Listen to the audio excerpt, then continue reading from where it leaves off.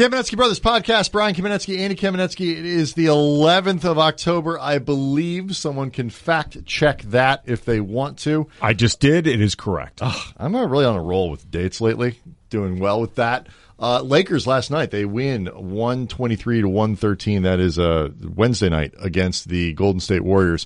Second to last preseason game, Andy. What do they call it? Like the penultimate? Is that the word? Well, it really has become penultimate because these last two games that they're playing are against the Warriors. And you could see last night the heightened level of engagement with the Lakers, and in particular with LeBron going into this game. You could see that from top to bottom, everybody actually cared about this. It was like the week 3 game, like preseason game in the NFL. Yeah. Like that's the one everyone takes seriously. They play again Friday night. Lonzo will probably play a little bit. I was going to say, well, guys will play a little bit. It helped, too, that Lonzo was actually for the first time available. Right. I'm just saying in terms of like who's going to play on Friday.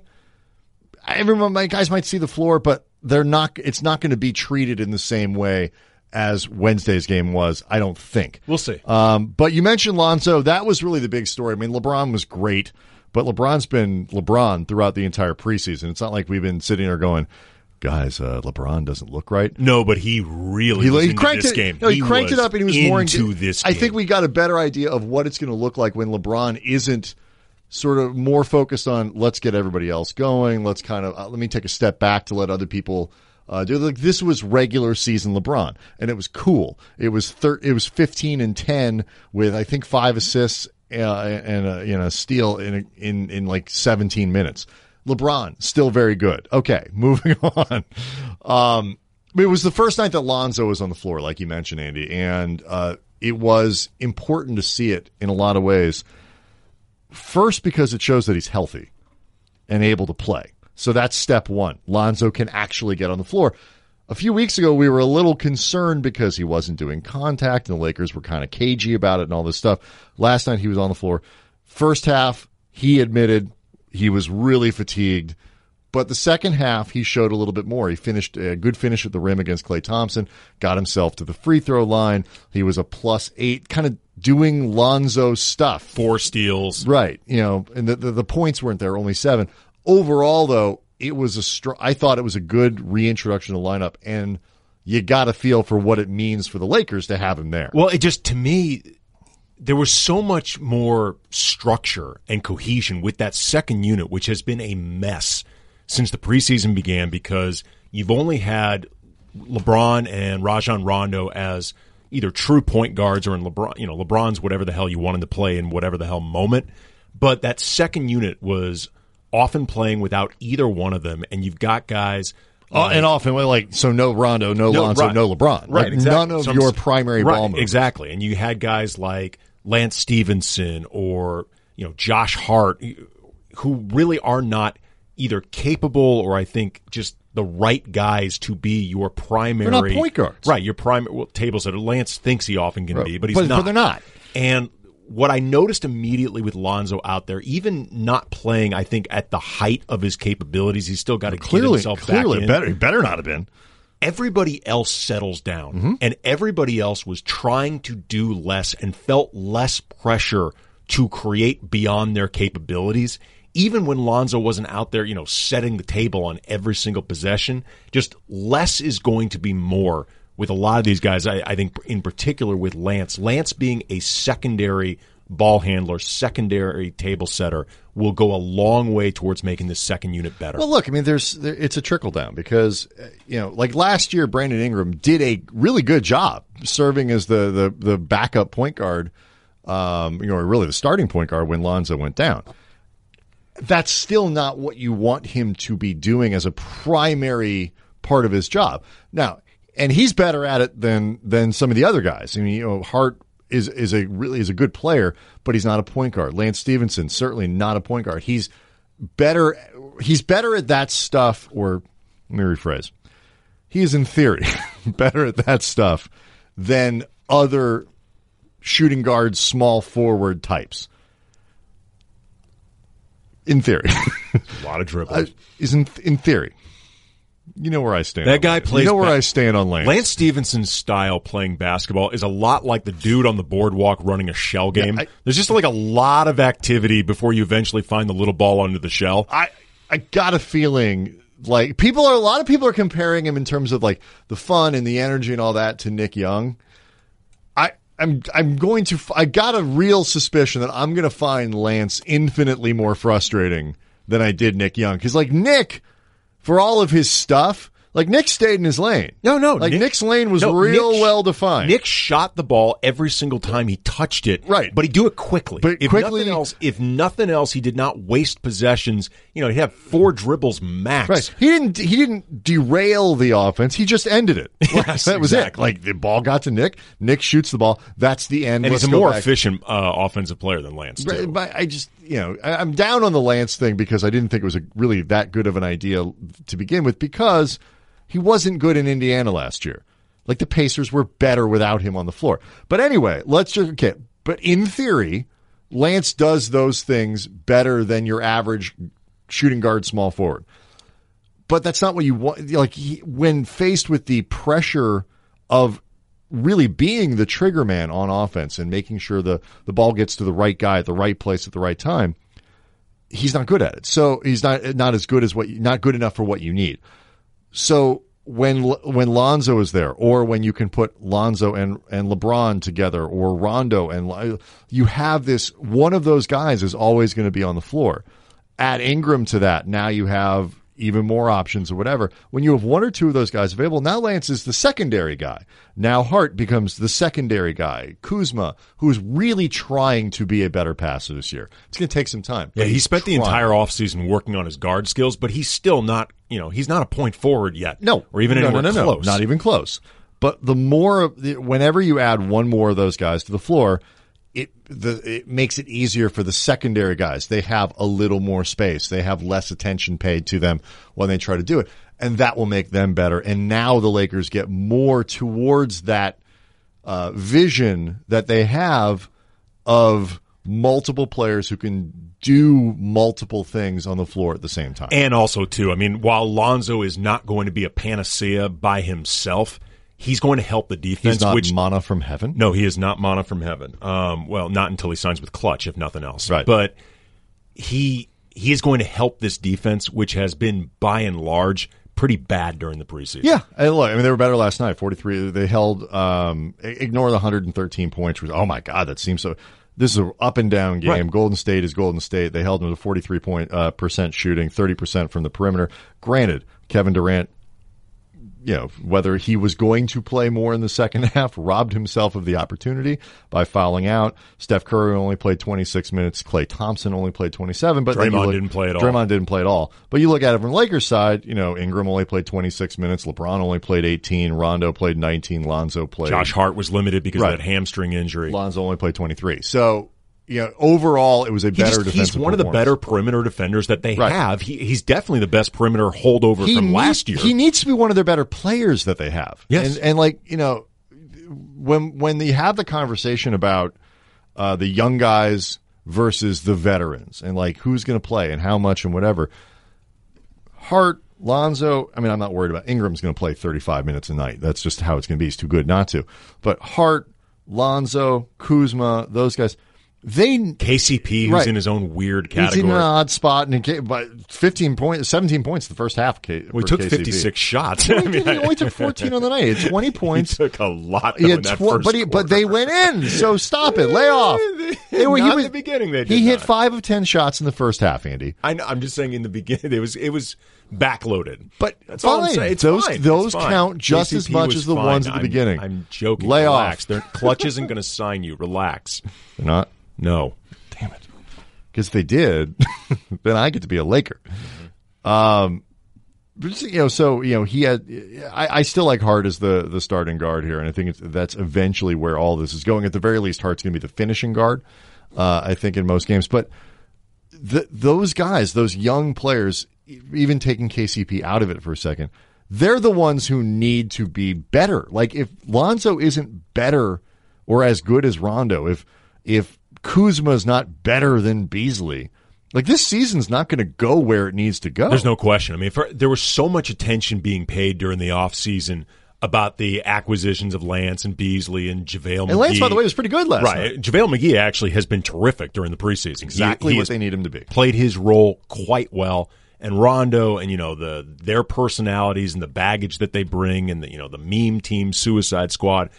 There's been so much focus on that because there's this heightened impression of who they are. But the reality is, for this thing to go well, like you said, they are supplementing the kids who are more directly supplementing LeBron. If that is not the case, this thing went horribly wrong, and the front office has a lot of decisions in front of them that I don't think right now they expect to have to make. No, I don't think so. I agree with you. Nor do I think they're going to have to JaVale and Rondo are different because they fill role. Even if Lonzo, quote unquote, beats out Rondo over the course of the year, has a very Rondo's still got a 25-minute role. He's going to play 25 minutes a night regardless because he's the backup point guard. And, there will be times, I think, if Lonzo is playing well and the shot improves, or conversely, Rondo's shot improves as a catch-and-shoot guy. And Pelinka talked about that at the press conference, a couple weeks ago, where the two of they're going to try to play the two of them together. Sure. And they should.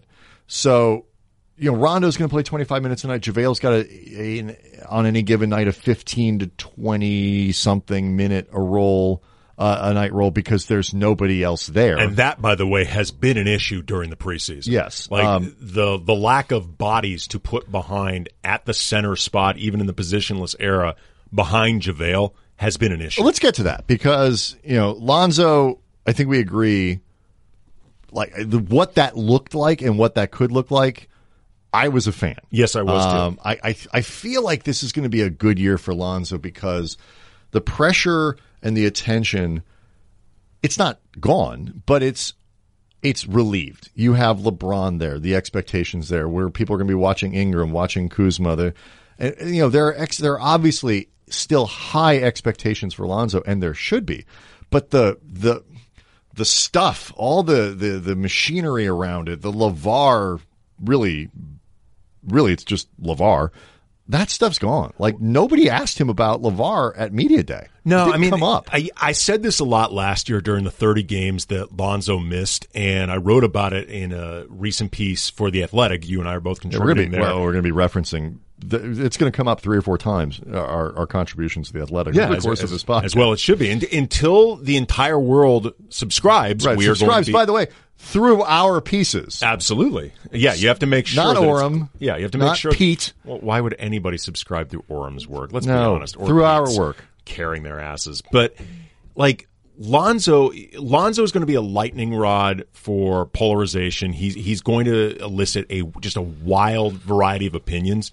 But his absence has proven his worth, whether you're talking about last year or during the preseason. What he brings to the table has been made very clear when you don't have him. Right, and he's obviously physically stronger this year. He is, I think, going to be better equipped to try to finish at the rim. We saw it a little bit last night against Clay, and he moved well without the ball. His other bucket, I think it was his only. Wasn't his only field goal. But one of his field goals in the second half came on the hoop from LeBron, the alley-oop from LeBron. That was in the first half, his only bucket in the first half, I should say. He should fit in well, like Ingram should, because they're smart guys who move well without the ball. I think it'll work. But you talk about the backup center and the backup 5 and how the Lakers are going to do this small ball thing and still be able to defend. I wrote about this, Andy, on The Athletic, which people can subscribe to. This is one of those situations where the Lakers are going to have to massage, the roster. Like they didn't get all the skill sets figured out. Like Rob Pelinka and Magic Johnson, because they were restricted by considerations about next year, because the Julius Randle thing didn't work out for a variety of reasons. However you want to frame that. They don't have anybody to fill that role. It's Beasley. It's Kuzma. Beasley has been, I will say, he's been better than I would have expected. But you also don't want him playing. Enough. You don't want, if he becomes your primary defensive option as a small ball 5, then that limits what you can do with Kuzma. Like, no question. It's not ideal. It's not ideal. Right. I'm just saying he's been better than I thought he would be. Better than you thought. Kuzma's not ideal. LeBron doesn't really want to do it, and I get why. But he's their best option right now. He's the resume-wise, he's the best guy. What it means for Wagner's Walton, yet to play. Ivica Zubac has clearly not earned the trust of Luke Walton. Well, also too, he also isn't a small ball five. No, but I just mean he's a big ball five. Well, let's just say you went. Okay, we need a body at the 5 at this point, regardless of size. He just okay, but he hasn't done enough to make Luke Walton say, "All right, let's change our tack a little bit." I would agree with that. That guy, the designated outside shooter, somebody who is able to knock down shots, whatever it is, the Lakers are going to have to do a good job this year of pulling guys out of their comfort zone, which is what Luke Walton has talked about with the sacrifice and how he's okay asking guys to do things that make them uncomfortable. The other side of that that's all front of the jersey stuff. Smart teams understand also that you have to pay attention to the back of the jersey as well, because guys don't want to be put in positions where they're going to be made to look bad. And if they are, that's where Walton and the organization and all these, they're all going to have to circle the wagons to protect guys, to make sure that Kuzma doesn't get blamed, for example, for the Lakers not being able to crack the top 10 defensively, because he's being asked to do things that he's not able to do. People are going to look at it. They're going to point at him. He's going to be, emphasized on the spot shadows on ESPN and why all this isn't working, and it's not fair to him. So the Lakers and Luke Walton, they're going to earn their money this year by keeping everybody bought in, even while they're being asked to do things. Certain guys in the roster, more than others, are being asked to do things that they're not as good at. It's going to be a test for Walton this year. And then over the summer, they'll try to fill that hole. I mean, look, you know this too. I mean, you and I have talked about this a lot over the years. The dirty little secret about coaching or managing at the professional level, for as much as we love to lionize certain coaches or managers for, their mind, the basketball mind, the X's and O's and strategy, 85 to 90% of this job is keeping grown millionaires from killing each other. It's people management. It's people absolutely. management. I mean, people management and the people with big people with big egos. Right. Even a guy like Brad Stevens, who everybody agrees is a fantastic basketball mind, he still has to get a lot of high-end talent to all buy into a certain amount of sacrifice. Well, his challenge this year is they got too many good players. Yes. And so nobody, Kyrie included, is going to be able to do 100% of what they feel they're capable of doing. What's going on with the Spurs and Popovich and Kawhi Leonard and that drama before he eventually went to Toronto was the first time we ever saw Greg Popovich incapable of getting a player to buy in somehow. I mean, it was the first time ever that he had issues with LaMarcus Aldridge, but they managed to make it work out. He had issues with Tony Parker early in his career. They managed to figure that out. It was like, I guess, other than the time he sent Steven Jackson home, essentially. The culture, and Kawhi wasn't unhappy with his role. He was unhappy with how he was treated. I'm just saying, the buy-in in general failed. Yes, exactly. And we're so not used to seeing that with Greg Popovich. And if it ever happens where Kyrie or Jaylen Brown or Jason Tatum or whatever it is stands up and says, "I want out," it's going to be weird because Brad Stevens has been so good at that. We'll probably look at the player like we did Kyrie when he forced his way out of Cleveland and go, there's probably something wrong with him. Well, actually, that leads to what's going on with Minnesota. And Jimmy Butler. Hold on one second, though, okay. And we'll get to that in a second, because the salve to all of this is winning. Sure. If the Lakers are winning enough, then nobody's going to complain about anything that they're able, because you can't. So it's sort of like the questions of, well, what happens? Are the young guys going to get less of a leash as the season goes on if the Lakers aren't where they're supposed to be?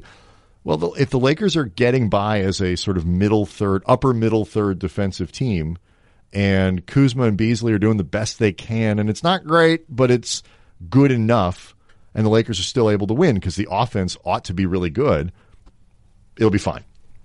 If they're starting to lose, though, that's when the challenge for Walton and everyone else comes with, we got you. And he said, I asked him about this the other day. We have your back. We will defend you. It's up to you, though, to ignore that you might have been featured on Shaqtin' the Fool. Well, I mean, but that's also, though, something that you and I have largely thought Luke Walton has done a terrific job managing culture. Yes. But at least in my opinion, I think he didn't do a good enough job, for example, getting Julius Randle's back a little more often publicly than I think he could have, in terms of recognizing with a player that wasn't feeling the love from an organization and wasn't feeling like his place on the team was as carved out as he would have liked to be. Even if Luke's knowing in the back of his head, this guy ain't going to be along for the ride, you can do more publicly. I agree with you. And I'm just saying I think most of the problems with Julius and the Lakers were more related to messaging from above. That's Luke. fine, but Luke, you're right. But Luke can still say things publicly that contradict what goes on inside the front office. It was sort of a weird combination of things too, and we'll get to the Butler thing here in a second. It was a weird combination of things where I do think Luke really did believe. And, Julius will tell you, like, in practice, he's on me, but he was always communicating with me. He called me, we texted, we talked, whatever. I don't think fundamentally the problem was with Julius or was with Luke. But, like, so, like, the tactic that Luke had. But you still hear from him, though, more than you hear from Rob Pelinka or Magic. The tactic that he had with Randle of kind of a lot of stick as opposed to carrot, I think worked. And it was effective, and it would have been fine if the larger messaging was, dude, I'm not trying to be overly critical of Luke. I'm just saying this is something that he may have to approach a little bit differently given what you were talking about before. And I think the biggest change is expectations. There was no player on the roster last year or since he's been here that has had more juice than Luke. Mm-hmm. Now there is. Mm-hmm. There were no realistic expectations. Like, if Luke had gotten this team to the playoffs last year, oh my God, he'd been canonized. Now there are. So the context is just different. No doubt. And so that'll be a big deal. All right. Minnesota. That was cray. So if you missed the story, Jimmy Butler basically shows up to practice late, checks himself into a scrimmage with like the remaining scrubs left on the third team, and goes out and kicks the asses of Andrew Wiggins and Karl Anthony Towns and the rest of the guys in the first team. Starts screaming at Scott Layden that you mother bleepers can't win without me. Right, and he's which is actually true. That's true. The trash talking and all this stuff is off the charts. And then when it's done, sits down with Rachel Nichols and describes the which, by the way, was a sit down that had already been planned. Correct. Before the first practice that he happens to show up. Right. I don't think these matters are unrelated. And I think that's true. But as Amin has pointed out, you still have to go in practice and kick everybody's ass. No question. What I think is great about all this stuff is that, first things first, like if Minnesota turned around and said, you know what, we'll give you a max, all this probably goes away. Well, that's also, I mean, you were talking about what Amin said. Amin also had said, too, like, and I heard Stan Van Gundy saying this in a sit-down reaction to the interview with Rachel Nichols, talking with Carrie. Who, by the way, is on a roll. Yeah. Man, she's on a roll. Rachel. This was Jimmy was ready to talk. There was no question. Jimmy really wanted to talk, but she still got a ton out of him. So the Cuban thing, the jump has been awesome. If you have the opportunity right now to buy stock in Rachel Nichols, buy now. Because you probably, you may already be priced out. Too late. But yeah, so she's doing good work. Which is really surprising. But Stan Van. It hasn't really been the case before. Right. She's been such a hack until this point. But Stan Van. Right. Said that the one dishonest thing Jimmy Butler said in this interview with Rachel Nichols was that, this isn't about the money. This is purely about competitiveness. No, of course it's about the money. No, this would all go away if he got the contract right. he wanted. It's not about the competitiveness. No, it's not about the other. Exactly. But if you paid him, and it's what to do with Jimmy Butler as a free agent. Like, who would give him? That's a separate question. But what I think is just amazing about this is that duality of it all. Like, it was orchestrated, and it was about as organic as an Oreo cookie. I mean, like nothing. But he even said himself, like, it probably was not the best way to handle this. Yeah, no, not at all. But like, it's all of those. But things. he's just so competitive, Brian. He is. He just wants to win. But he's also not wrong. Like, Andrew Wiggins kind of sucks.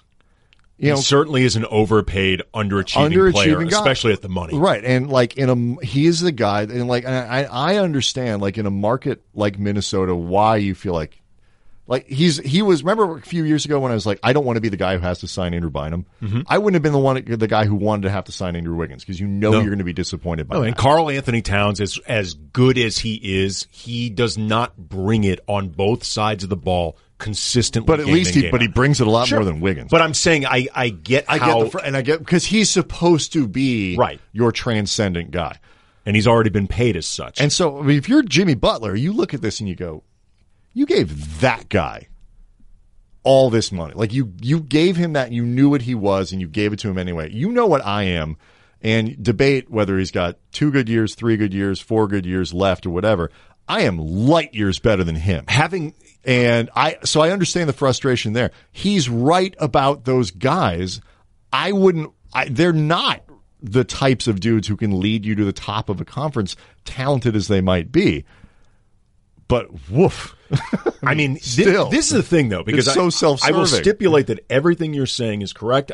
I will stipulate, I don't think anybody will argue, that the Timberwolves are a clown show organization, that Tom Thibodeau is in the lame duck. He's in a lame duck period right now in a job that I would not have hired him in the first place to do, and I thought was going to be a disaster when they hired him.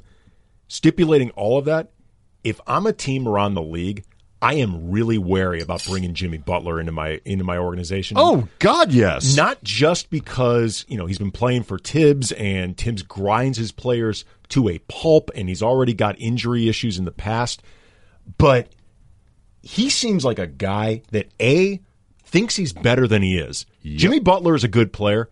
I don't think he's as good as he thinks he is, because he seems to fancy himself one of like the top 5, 6 players in the league. He ain't that good. He's not that good.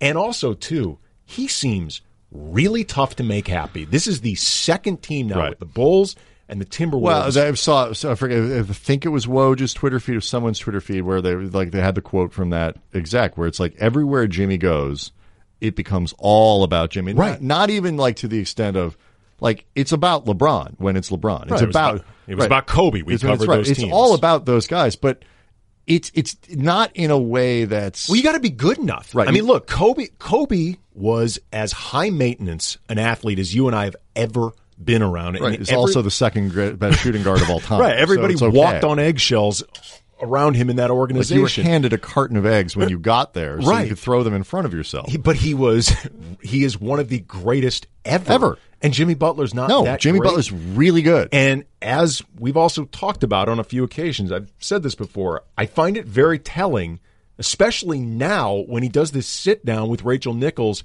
about, the importance of competitiveness and winning, which I don't doubt his sincerity entirely, but it makes it even more telling that all of the teams on his reported list are all worse than the one he's trying to leave. They just happen to be in larger markets and possibility to give him a max deal. He wants to get paid. All of those teams are teams that can add another guy too. So in fairness, not all. Not Miami certainly is not. No, but Miami is one of those teams that you go to. If Miami will pay you, you go to Miami, and then that's one of the places. That's a serious franchise. They're serious, but they're not going to win. But they're not going to win, though. But you can at least talk about Miami like a real place. You wouldn't if it wasn't in sunshine. I mean, if he said he wanted to go to Sacramento, no, but it's Pat Riley. They're not going to win. Their roster is capped out as like a 4 or 5 seed. First and foremost, he obviously wants to get paid. But he also cares about market. He cares about being the guy. And I'm just saying, this stunt, as awesomely entertaining as it was for us. I should do it again. Do it every day. Oh, I mean, every day. Miles Brown on Twitter, I think it's at Mo.Brown, had the best line I've heard about this, the Wolves should keep him all season and just charge for admission for all the day. practices. Every time. I agree. But I would be super wary about bringing that guy to my organization. Yeah, me too. I don't think this has necessarily served him well in terms of what he's trying to make happen long term. Yeah, and but we'll see. I mean, but there's so many reasons people were already going to be nervous about paying him. So now I think that just gets even more accentuated. But again, it was fun for us. It was great, and again, he should do it every day. Oh, in our Every opinion, day. he handled it totally the right Every way. day. That was 100% professional. All right. Off the charts professional. Quick show today. We're going to try to sneak one more in as the preseason winds down on Friday. We'll do some regular season predictions. We'll get look to do this more regularly. It's been we're tough. trying, but we got things. We promise to keep trying. We always try. We always try. Mm-hmm. All right. See everybody next time. Later.